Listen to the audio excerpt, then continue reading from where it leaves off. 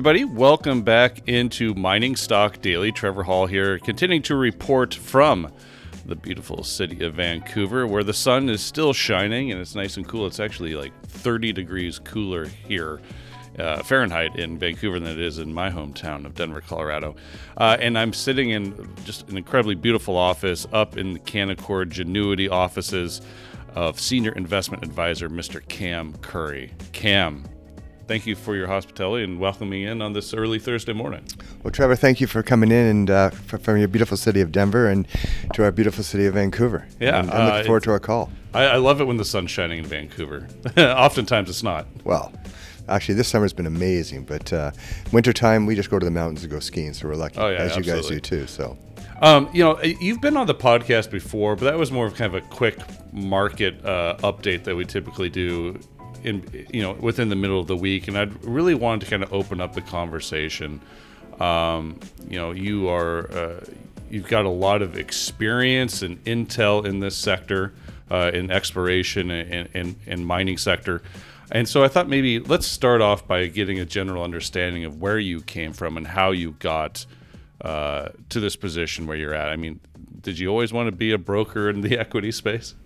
You know, it's so funny. As a kid growing up, I always wanted to be an entrepreneur and look for opportunities. And the capital markets, I think, is a perfect venue to get into because there's no boundaries, no limits. And what you're doing is you're basically getting a pool of funds of people that invest in you, in your thesis, in your beliefs, and you can move that around 360. And there's no boundaries as to who I deal with and what opportunities I look at, and that freedom, I think, creates incredible opportunities, and it's a perpetual challenge, and especially in the mining space because of it being a geopolitical environment, and we've all worked in jurisdictions that have been challenging, and you go through cycles, and it's a constant game of chess and a Rubik's Cube in a lot of ways, but if you can get it right, it's very, very rewarding. So how did you jump into the mining and exploration space? I mean, what was it? How did your thesis and your outlook on the inner workings of the world and economics of the world how was that shaped and informed your thesis? Well, you have to go back in the history of Canaccord Genuity. Canaccord was a previous company founded by Peter Brown, who was a great mentor to me. And I think Canada back then was very much a mining-oriented country. And so the culture of the firm itself, with the leadership of Peter, it was an environment that you just it was part of your DNA wiring. And so getting entrenched in it that way was one aspect. But I think what really got me into it and really sunk me into it is in 2000 when we had the dot-com bubble unfolding, I saw the economic disparity between the values in tech equities and the abandonment of value in the metals sector. And it was just such a compelling opportunity. And nobody was paying attention. And so that's really when I really started getting entrenched in making this, my sector. Okay. So, I mean, it seems like just on the cover, there's some very similarities to that bubble 23 years ago as there is now. Oh, absolutely. Absolutely. And that's one reason why, I'm out speaking on behalf of the sector more and more, because I just see such an incredible value proposition. A number of my clients, they have portfolios in other sectors and that. And 2 years ago, I was ringing the alarm bells about the bubble in the marketplace, from the liquidity of zero interest rates and the Fed stimulus, et cetera, et cetera. And, we were right. And so I've protected a lot of people on their other investments that have gone down significantly. Now, the gold sector and the base metal sectors, copper's been doing extremely well for us. We've had some great successes. The precious metals is completely under the radar still. And although gold's at $1,950 right now, no one's paying attention to the equities. And that's why this kind of reminds me of 2002 when, no one was paying attention to the gold equities when gold was at $350 an ounce. And all of a sudden, the U.S. dollar started its decline going into 2007. And we had one of the biggest moves in equities and gold equities we'd seen in decades. Mm-hmm. So tell me, what makes now more different than it was 23 years ago? Well, we see this, we talked about similarities. That's obvious, but what's different? Well, the magnitude of the bubble that's been created. And you look at, just in the last 10 years, for example, since the great financial crisis, you basically had an environment where interest rates were at zero for a 10-year period.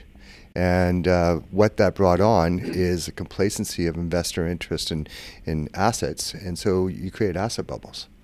And not only did you create asset bubbles, because money was free, it enticed people to take greater leverage on free money to basically invest in assets, which magnified the asset bubbles. And so you have two bad behaviors taking place: people overpaying for assets and over leveraging to buy those assets. One of the things that I keep on pointing out to people right now is that money is no longer free. You look at what's happened in the last 14 months with interest rates. I mean, in Germany, for example, you had negative 0.5 yield on 10-year Bundes. Now it's 2.6%. And last month, they just painted a double-digit decline in their real estate. Their PMI numbers are showing recession. And so the environment right now is a very heavy-weighted debt bubble, which has gone from $200 to $300 trillion in 10 years, now sitting on asset prices. And I think, to a great extent, the Western world, especially our U.S. investors, aren't paying attention to the worries of this. Mm-hmm. Let's talk about the bond market a little bit, and maybe just focus on the U.S. That's the cream of the crop there. But for 40 years, there's been a bull market in bonds, and in the last couple of years, that seems to obviously have changed. 4 to 4.5% yield on a 10-year still. I mean, there's growing concern out there, but it still isn't necessarily you're seeing the effects of it through the consumer here. I mean, I guess how much of a are you at odds with the bond market right now? Are you in competition with the bond market? I mean, if you're getting 4.5% or even 5% on a 6-month CD, some places, how much of that capital is not going into this sector when you can get guaranteed something like that? But you can say that about all sectors. I mean, it's now the competition with T-bill rates opposed to equity risk, right? But I think what's important, going back to your 40-year cycle thesis that you just mentioned, or comment, last year bonds were down 18%, equities were down 17%. And it's the first time in 40 years you've seen funds do very poorly. And a lot of people don't know this, but January 1st, 2022, Mercer Group, which is an advisor to $15 trillion of global assets, they altered their 60-40 bond equity portfolio recommendation and went to a 5% weighting recommendation in precious metals because of bond risk and equity risk. And if you look at it, they're right, because gold was at 1850, now it's at 1950. Bonds and equities were down. Now, we had the capitulation in equities going into October, November of last year. A lot of it had to do with tax loss capitulation, and we've had this, what I would call a bear market rally taking place, really driven by 7 companies. I mean, you start looking at what's driven the equity markets to where they are, where people believe now we're in a new bull market. There's no breadth to that. And so the bond market right now, again, we have inverted yield curves. We've had that going for 14 months, and no one's worried that is going to usher in a recession. And I think just in the last month, we're starting to see the consumer weaknesses. And yet people keep on talking about how strong the consumer is. But listen, interest rates, inflation, they're using up their savings function, and credit card debts, all-time highs. Missed payments on medical bills in the United States are increasing substantially. In Canada, 2 out of every 3 mortgage holders are now more concerned about making payments. Mm-hmm. And no one's worried about the consumer. It's just shocking that the narrative hasn't become more reflected in the market. We're seeing it more. I mean, you saw, for example, we saw Macy's and we saw Dick's Sporting Goods down 33% yesterday. As they were saying on CNBC a moment ago, we've had 11 days in a row of Nike going down. So the consumer is starting to tighten up, and the effect of higher interest rates and inflation. What I think is different in the States is they have the 30-year 2.5% mortgage. And so that's what's kept them strong as a consumer. One of the questions I keep on asking people, though, is who are the buyers of that 30-year product at a 2.5% yield? Now, again, a lot of it's pension funds, a lot of it's life cos and insurance companies and that, so they can ride that to maturity. But in the case of Silicon Valley, we all know what happened there. They got upside down and they had to sell. So you tell me what the principal value of a 30-year, 2.5% instrument is worth today. It's sure not worth par, that's for sure. Yeah. I would argue it's 30 cents in the dollar.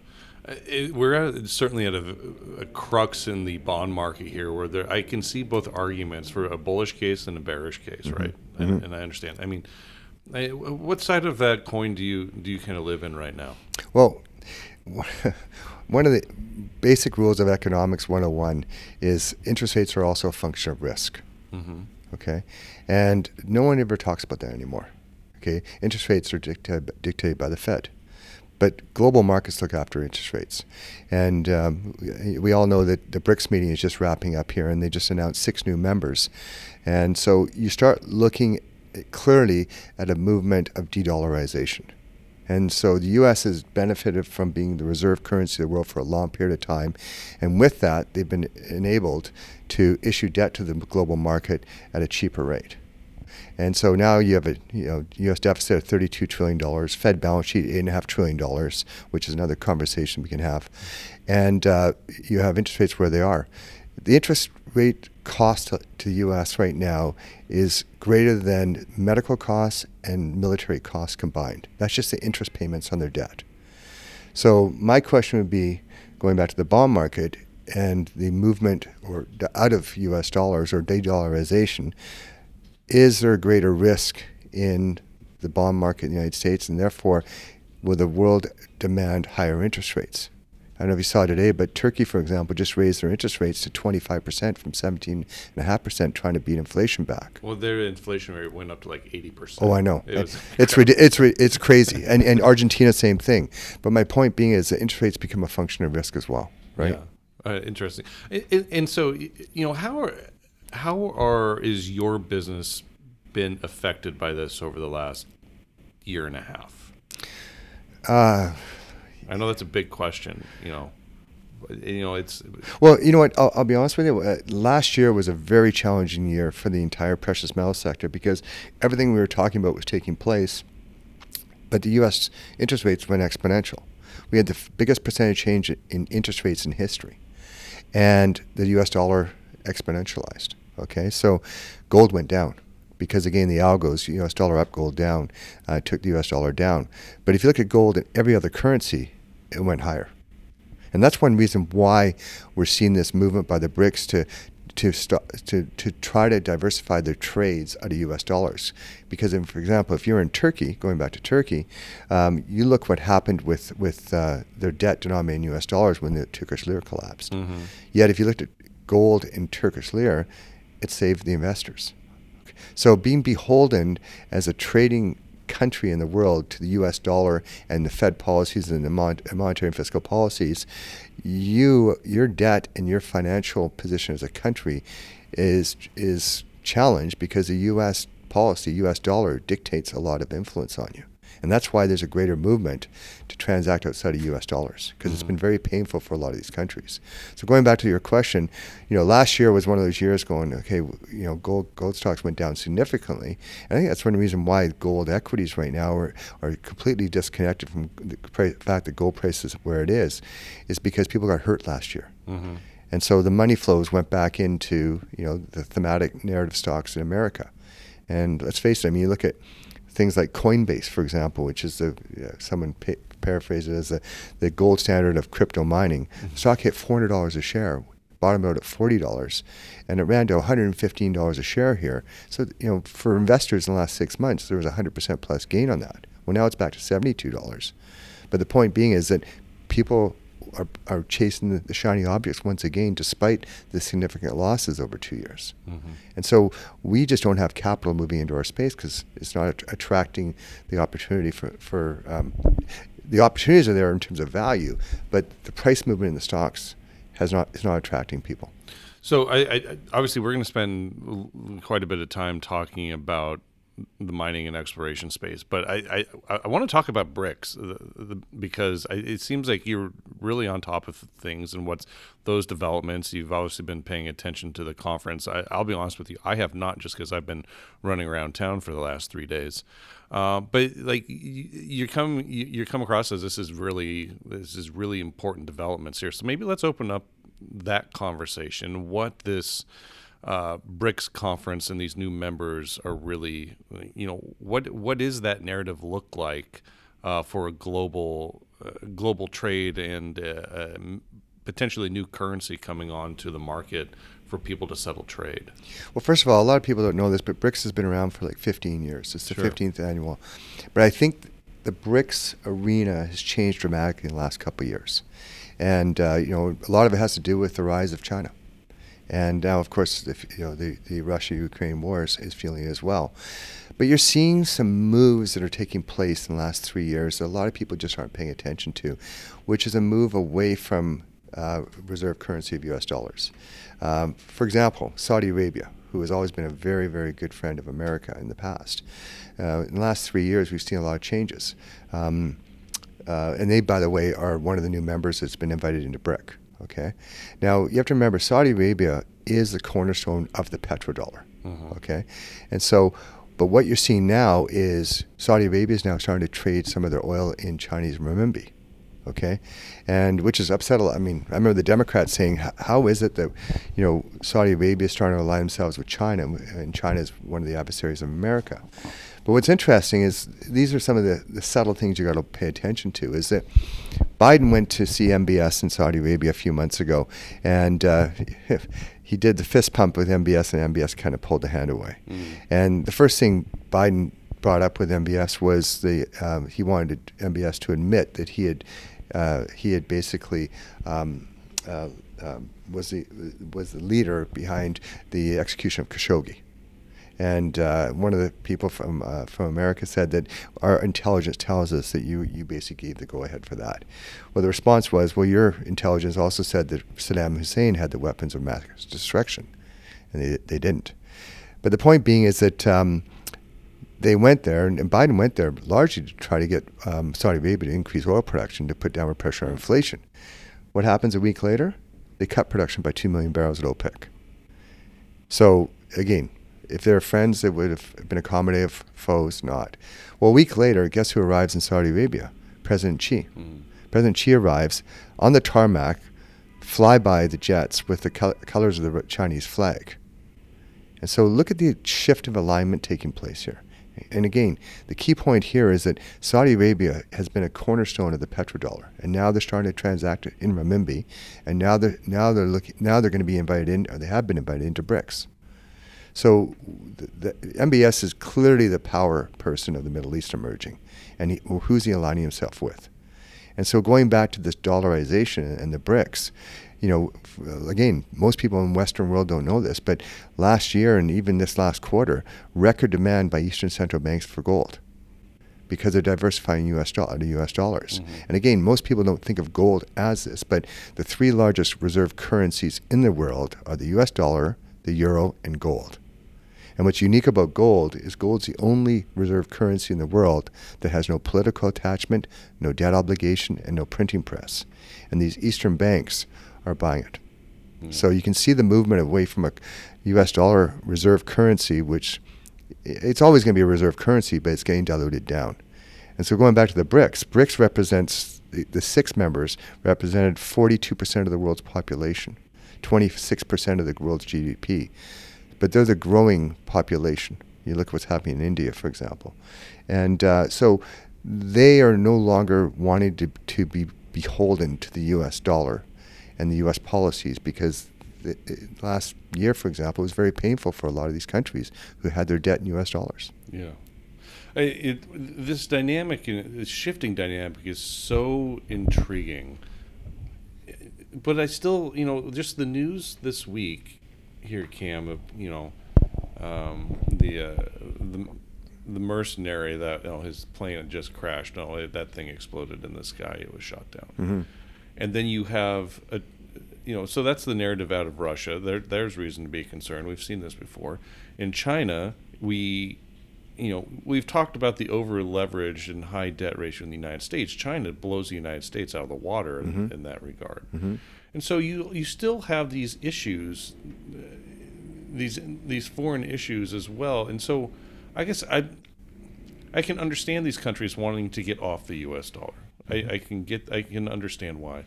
But for the rest of the world, do you really want to be beholden to a currency that the two main power drivers behind it is authoritative Putin, who will kill his foes wherever he seems fit, and an over leveraged Communist Party in China?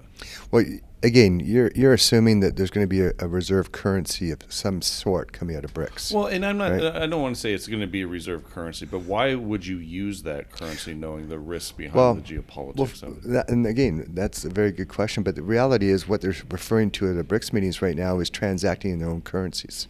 Okay, outside of U.S. dollars. So rather than, let's say, Argentina is buying goods out of India, for example, rather than going through U.S. dollars, just doing direct. Okay, so that's one of the things they're talking about. But one of the things that's been talked about in the precious metals market is the some sort of new currency that has a gold backing. Right. And that's been rumored for a while. And so a lot of people have been surmising that because all these Eastern banks are big buyers of gold. Nothing has emerged like that yet. But who's to say it's not going to? I don't know. All I know is that it's very clear that there's a shift where people are wanting to transact outside of U.S. dollars. And so, listen, I mean, China has their problems. I mean, the Evergrande, the real estate market is upside down. There's going to be challenges. I mean, I think the U.S. consumer right now is just tapping out. I think the recession narrative is just starting to take place. So I think we have a global slowdown taking place. And again, going back to this, free money for 10 years. I mean, global debt went from $200 to $300 trillion at a time when global GDP went up by 10% to $85 trillion. So now that debt's gotten very expensive. And so we have a very leveraged system, not just in China, but in the United States, Canada. And I think that these asset prices are starting to decline. And so the problems in China, I mean, one of the things about China, though, is China can make the statement to their citizens that we're in a recession because the U.S. is putting all these restrictions on us, and they're trying to suppress our growth. And as long as the people believe and support President Xi, he can get away with some downturn there. Whereas U.S., if you have a recession coming, which I think is inevitable, going into an election period with a Fed balance sheet at already $8.5 trillion and a deficit at $32 trillion, and lowering tax revenues, I mean, there's a lot of negative commentary that can come into the U.S. stock market. Yeah. Let's transition and talk about the mining and exploration sector. Okay. For a lot of us, sit at our desk and watch these markets, it has been pretty painful 2 years. And you mentioned last year was really tough. Is this year any different? Because from us sitting at our own desk and looking at our own portfolios, it doesn't feel much different. In fact, maybe you could say it feels a little bit worse than it was last year. But from where you sit, is there a silver lining in 2023 that wasn't there in 2022? Well, I'm going to agree with you about the fact that last year has been challenging, and copper stocks have done very well. But that, again, going back to why copper stocks have done so well, is this is a supply side issue, and also the belief that there's going to be some stimulus coming out of China, okay, and infrastructure as roads, and so copper stocks have actually held up till about a month ago quite well relative to the fact that copper is trading at 380, not down from a high of 475, whereas gold hit all-time highs here about a month and a half ago, and the stocks didn't react. And when gold pulled back, this gold stocks pulled back, quite significantly here in the last 3 weeks. So, I think we're bumping along the bottom on this. And, I was talking to one of my corporate clients the other day, and he and I actually were both thinking the exact same thing. This is very similar to 2015, where the sector was abandoned, left for dead. I mean, we've gone through a horrific bear market from 2012 to 15, the worst I'd ever seen. And then all of a sudden, the psychology changed on gold, and there was so much error in the gold stocks. There were significant gains. And right now, these stocks have been drifting, and there's no capital coming into the space. And then you tack on the fact that the algos have been, algos follow trends, and the algos have been constantly beating these things down as well. And so when the reversal of this takes place, there's a lot of error in it, because a lot of people have given up in the sector. Again, they've left the sector, they've chased other sectors. In Canada, which is traditionally a Canadian investment mining culture, there's very few people like myself in the business now who specialize in the sector. All right.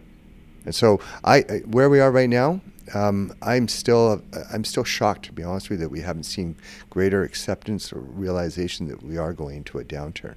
Yeah. But like I said, in the last month, we're starting to see more and more suggestions that things are tapping out and the economy is rolling over.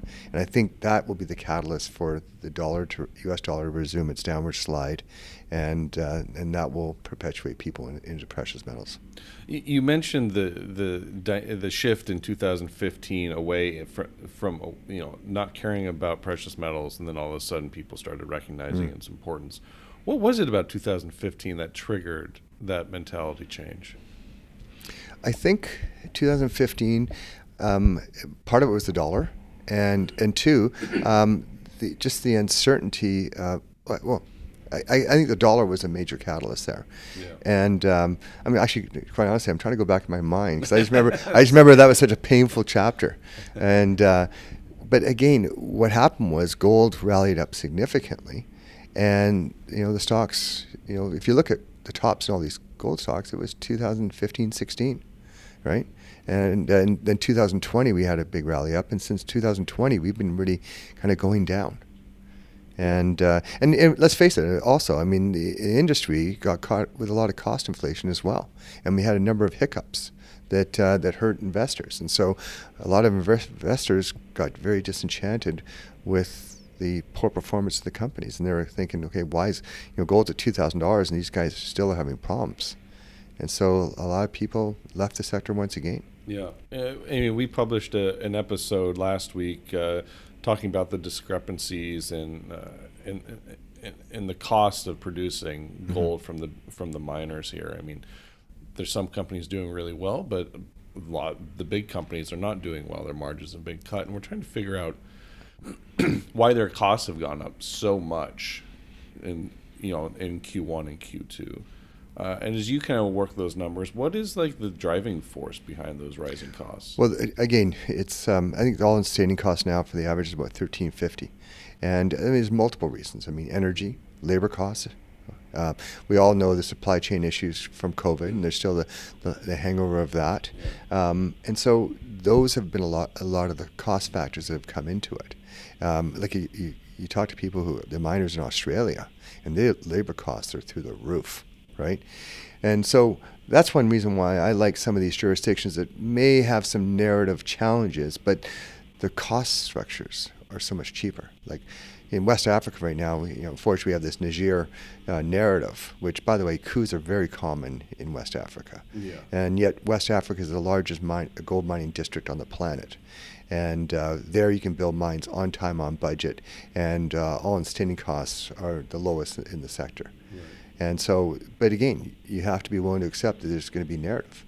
I mean, you look at what's happening in Niger right now, and what people have to also understand is that one reason why France and US have army bases there is France also is protecting its uranium supply, because France is largely powered by nuclear, and 35% of the uranium comes out of Niger. And so, Areva, which is one of the uranium companies, it's business as usual. Yeah. Despite all the narrative that democracy is being overthrown in Niger, the reality is the military leader that has come forward is basically saying, look, you guys aren't doing enough as a government to protect against the terrorist groups that are running illegal trade through this area. Yeah. And that's a problem all through West Africa. They have a common battle against these terrorist groups. A lot of them came out of Libya when Gaddafi was removed. And so that's the real battle.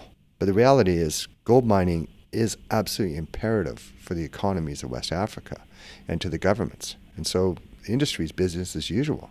But the narrative, can be challenging. So my point being is that costs are much lower in places like that because of cheaper labor costs. Whereas you go to places like Nevada and in Canada and Australia, that's been the creep. The other thing too is that there's just been no big projects being put into production for a long period of time, and that's why Newmont has bought Newcrest. They're doing that for growth because they have no growth. Barrick, Bristow has always prided himself on having tier one assets, and yet his production is going down, his costs are going up.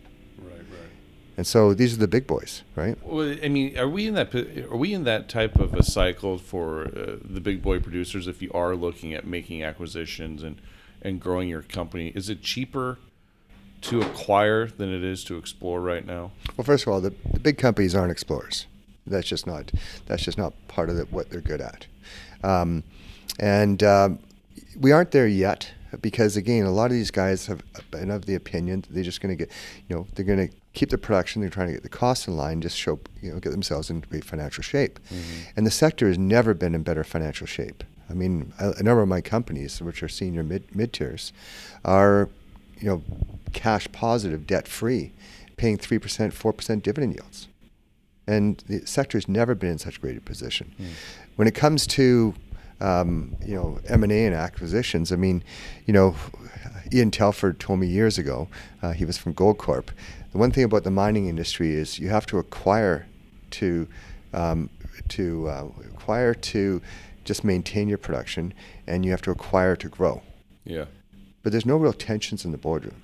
I mean, in the past cycles, when a takeover like a Newcrest or a Great Bear taken over, when that would take place, all of a sudden you'd see bump ups in other takeover targets, in anticipation maybe that he's next. We aren't seeing any of that anymore because, again, there's nobody paying attention to the sector. Yeah. And, quite honestly, I think we mentioned before this interview, I don't want the M&A to start right now. Yeah, this is fascinating. I want to make sure we talk about this that's a different approach to M&A right now than I've heard, because I keep on asking companies, I mean, valuations are so cheap. If you have cash in the bank and you want to grow, isn't this a great time to start looking at some of those assets and bring in the books? And the other side is where you sit and where you don't want M&A right now. And so let's open that up. Why do you not want M&A right now?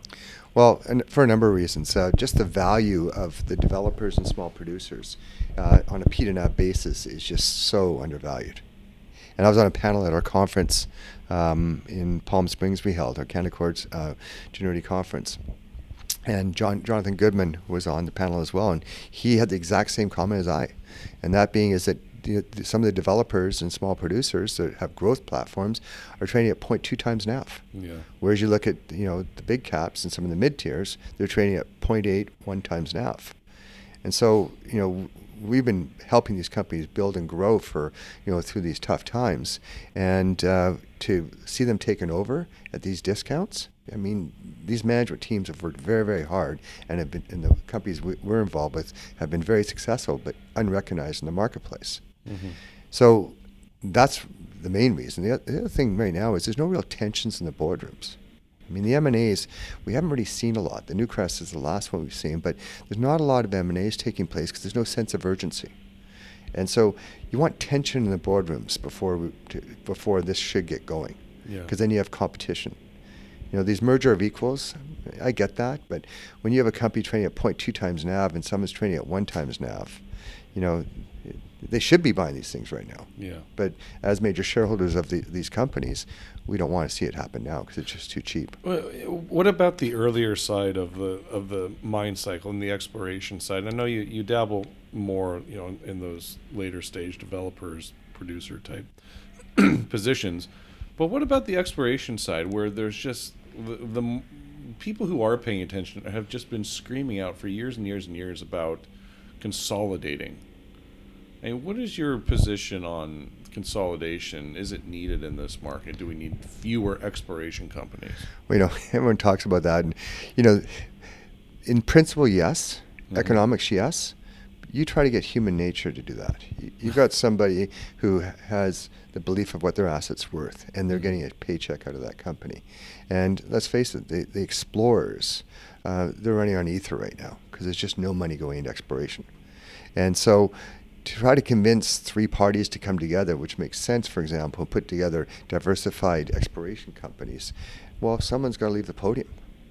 And after having weathered through tough markets, who wants to leave, right? Right. So, mergers are very complicated because it's to deal with egos and power, right? Mm-hmm. Assets are assets, and if you look at it from a purely objective perspective, it makes sense. But to get it done is extremely difficult. So I think I asked you a while ago, like the silver lining of 2023, and you get a lot of data. You have a ton of conversations, a ton of intel in this sector. Not that you can. I know you're not able to like be specific in some of the things that you're seeing in conversations you're having, but what is the silver lining in general right now? Like, what are we? Give us a reason to believe why we're starting to get out of this rut we've been in all summer. Okay, there's multiple answers to this. First of all, my macroeconomic thesis hasn't changed, and yet it's interesting. People are saying now soft landing in the U.S., no recession, everything's fine, and yet we're seeing obvious signs of decline. And yet the narrative out there is still consumer strong, everything's fine. What's really kept the U.S. strong has been, the 20, 30-year mortgages at 2.5%. People locked in. So they aren't being affected by all this. But you're starting to see the cracks in the consumer. So, and it's a global phenomena. As I mentioned, you look at global GDP and you look at the debt levels in the world, nothing's changed in our thesis. So I think what's happening now is I think finally people are starting to feel the economy. You're hearing the narrative of people talking about how expensive things are and how they can't keep on spending the way they're spending. And that recession narrative, I think, is starting to become something that people are, it's socially acceptable to talk about a bit more than it was. And so, again, I'm not trying to wish ill upon the economy by any shape or form. I'm just looking at common sense. Sure. I mean, you've got credit card debt at all-time highs despite record interest rates. I mean, what does it tell you about a consumer? 30% of people on their medical payments in the States are behind. You look at mortgages in Canada. You look at the costs of things.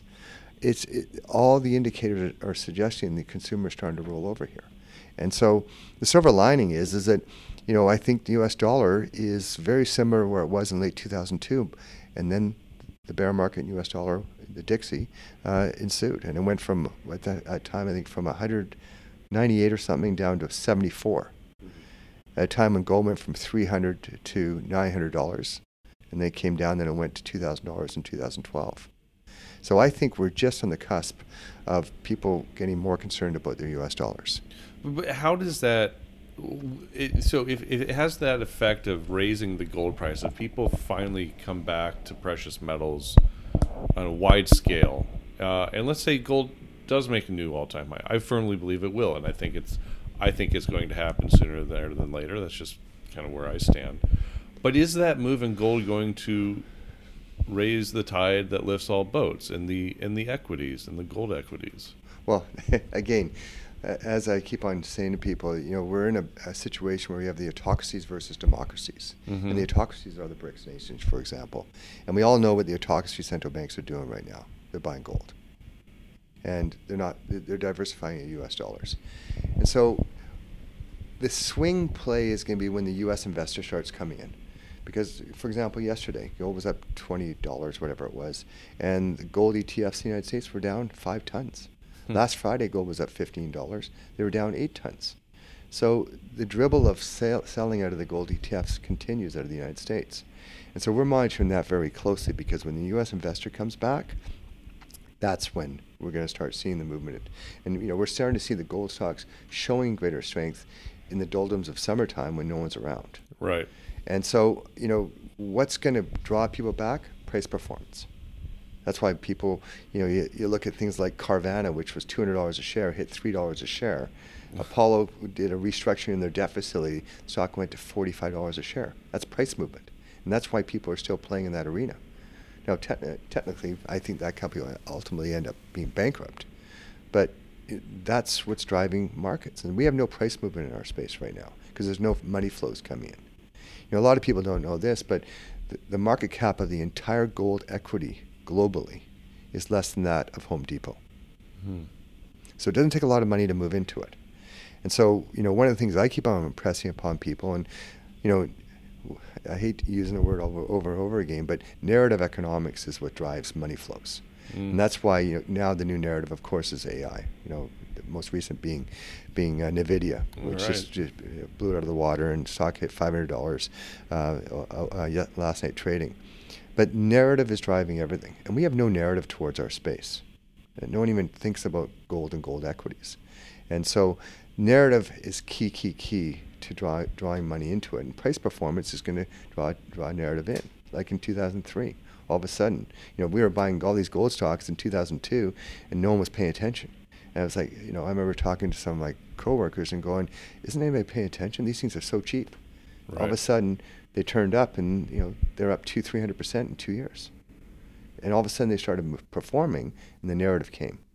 And we just had no price performance, despite some big successes. I mean, I look at, Great Bear taking over at $30 a share. You would have thought that would have created some money going into exploration because the reward was so big. You look at Filo's discovery down in the Vikunga district. I mean, huge success, right? And you would have thought that would have ignited more exploration money going into the copper explorers and that. But we have seen none of that because there's just no money coming into the space still. Yeah. So the narrative shift, do you perceive it to, when it happens, do you perceive it will be more of an organic shift, or how does that? I guess I don't know. How does the shift happen in the narrative? And what happened last time? I guess that's a better question. Again, I think what it is one of the things I say to my U.S. clients is, okay, you have all your assets denominated in U.S. dollars. Your real estate's in U.S. dollars. Your bonds are in U.S. dollars. Your stocks are in U.S. dollars. Okay, your portfolio is in U.S. dollars. And so, what insurance policy do you have in case if the U.S. dollar starts to declining? And none of them even think of that, right? And so, again, it comes back to attention towards the sector. And I think, it's, and we touched upon this before this interview, I think one of the things that could be a game changer for the sector is, the initiatives of the World Gold Council bringing out a gold-backed, I'll call it a gold-backed crypto, but it's a gold-backed stablecoin. And a lot of people in the industry are unaware of what's taking place there. But, in a lot of ways, I hate talking about Bitcoin, but Bitcoin stole the thunder from potential gold buying because Bitcoin was independent of central banks and the establishment, right. And it was a fixed number. And so, it was a digital product that people could buy. Well, and now, Bitcoin had a good rally because all of a sudden BlackRock is embracing it with an ETF. And so Bitcoin had a rally, Coinbase, MacroStrategy had a rally. What was interesting is Larry Fink from Blackstone, BlackRock that is, was being interviewed. And prior to getting into the ETF conversation about his ETF on Bitcoin, he actually mentioned gold. And he said, gold traditionally, outside of fiat currencies has been a performing asset you go to. But the problem is it's difficult to buy and it's difficult to store. Well, the World Gold Council has been working on this initiative for over 2 years, and I'm going to get an update from Randy Smallwood, the chair of World Gold Council, tomorrow. But you look at a product that's a crypto product that has 100% backing by gold that sits in the vault of either London, Singapore, or in Switzerland, and so if you could buy a digital product that's a physical gold that you actually have in your envelope, okay, and it's 100% backed by something tangible, is that an attractive instrument to own? Because if you look at people, that's how I buy gold. Yeah. By no means is this promotion for the company, but there's a company, is it AppMex out of Oklahoma City, but they have a One Gold platform, which is how I buy my precious metals. Mm-hmm. But it's a digital app. And you buy gold, and basically they have the gold. Everything in that application in your fold is backed by gold. And so see, a lot of people aren't aware of those type of products. But here's the issue, and this is why it's taken a long time, because World Gold Council did a collaboration with LBMA, because one of the things you have to have is you have to have 100% authenticity of gold. Sure. I don't know if you saw, but a few months ago, Trafigura lost $500 million because of counterfeit nickel. Right? So you have to make sure when you come out with the product, especially if you're going to be World Gold Council representing the gold product, that when you're buying it, it's 100% pure, and you know where it is, and it's stored properly. And so when this comes out, I think that could be a big narrative shift. Because again, going back to Fink making the comment about gold, but it's difficult to buy, difficult to store, all of a sudden you come up with a product you can buy. And it's basically your ability to buy a reserve currency. Mm-hmm. It's independent of debt obligations and printing presses. Everyone talks about the finite amount of Bitcoin. Well, gold production the last few years has gone up by 2% a year. It's a fixed number. And a lot of the gold is tucked away in vaults. Right. So when it comes to supply, there is a very, above ground is above ground. But all of a sudden, if you have a medium to buy gold digitally, and if you're a U.S. dollar asset holder, you could see where this would be, a weighting you want to put yourself into. And again, going back to Mercer, who went to a 5% recommended weighting on gold, you have guys like, Ray Dalio making comments. If you don't own gold, you don't know the history of fiat currencies.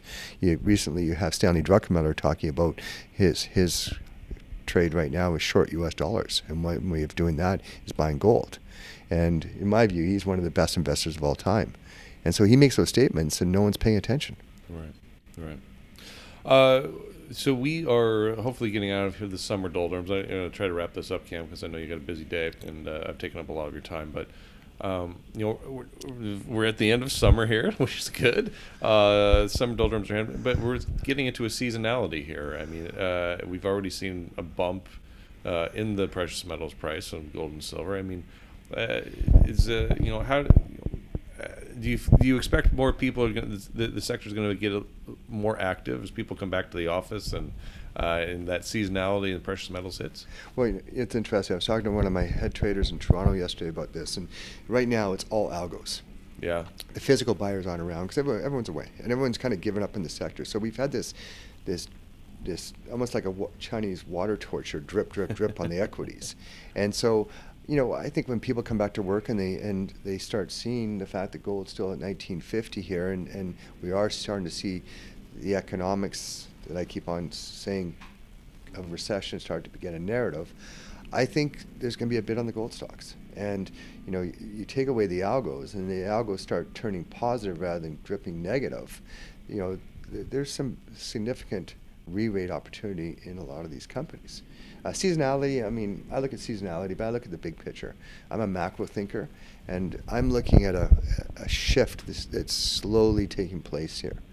And I think, when the realization that gold as a reserve currency is starting to get more and more attention, and the U.S. investor comes back to that, to the recognition that it's something they should be having as part of their portfolio, I think we're going to see significant money flows come in. And again, the market cap is less than Home Depot of the entire sector. It's not going to take a lot of money to come into the equities. No. That would be a great time for it to happen, though. Let's hope so.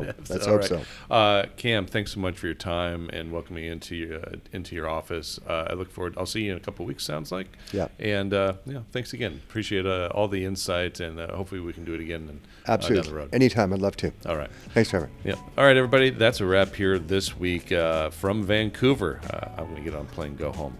Have yourself a great weekend, and we'll be back Monday morning with the morning briefing. Be well. The information presented should not be considered investment advice. Mining Stock Daily and its affiliates are not responsible for any loss arising from any investment decision in connection with the material presented herein.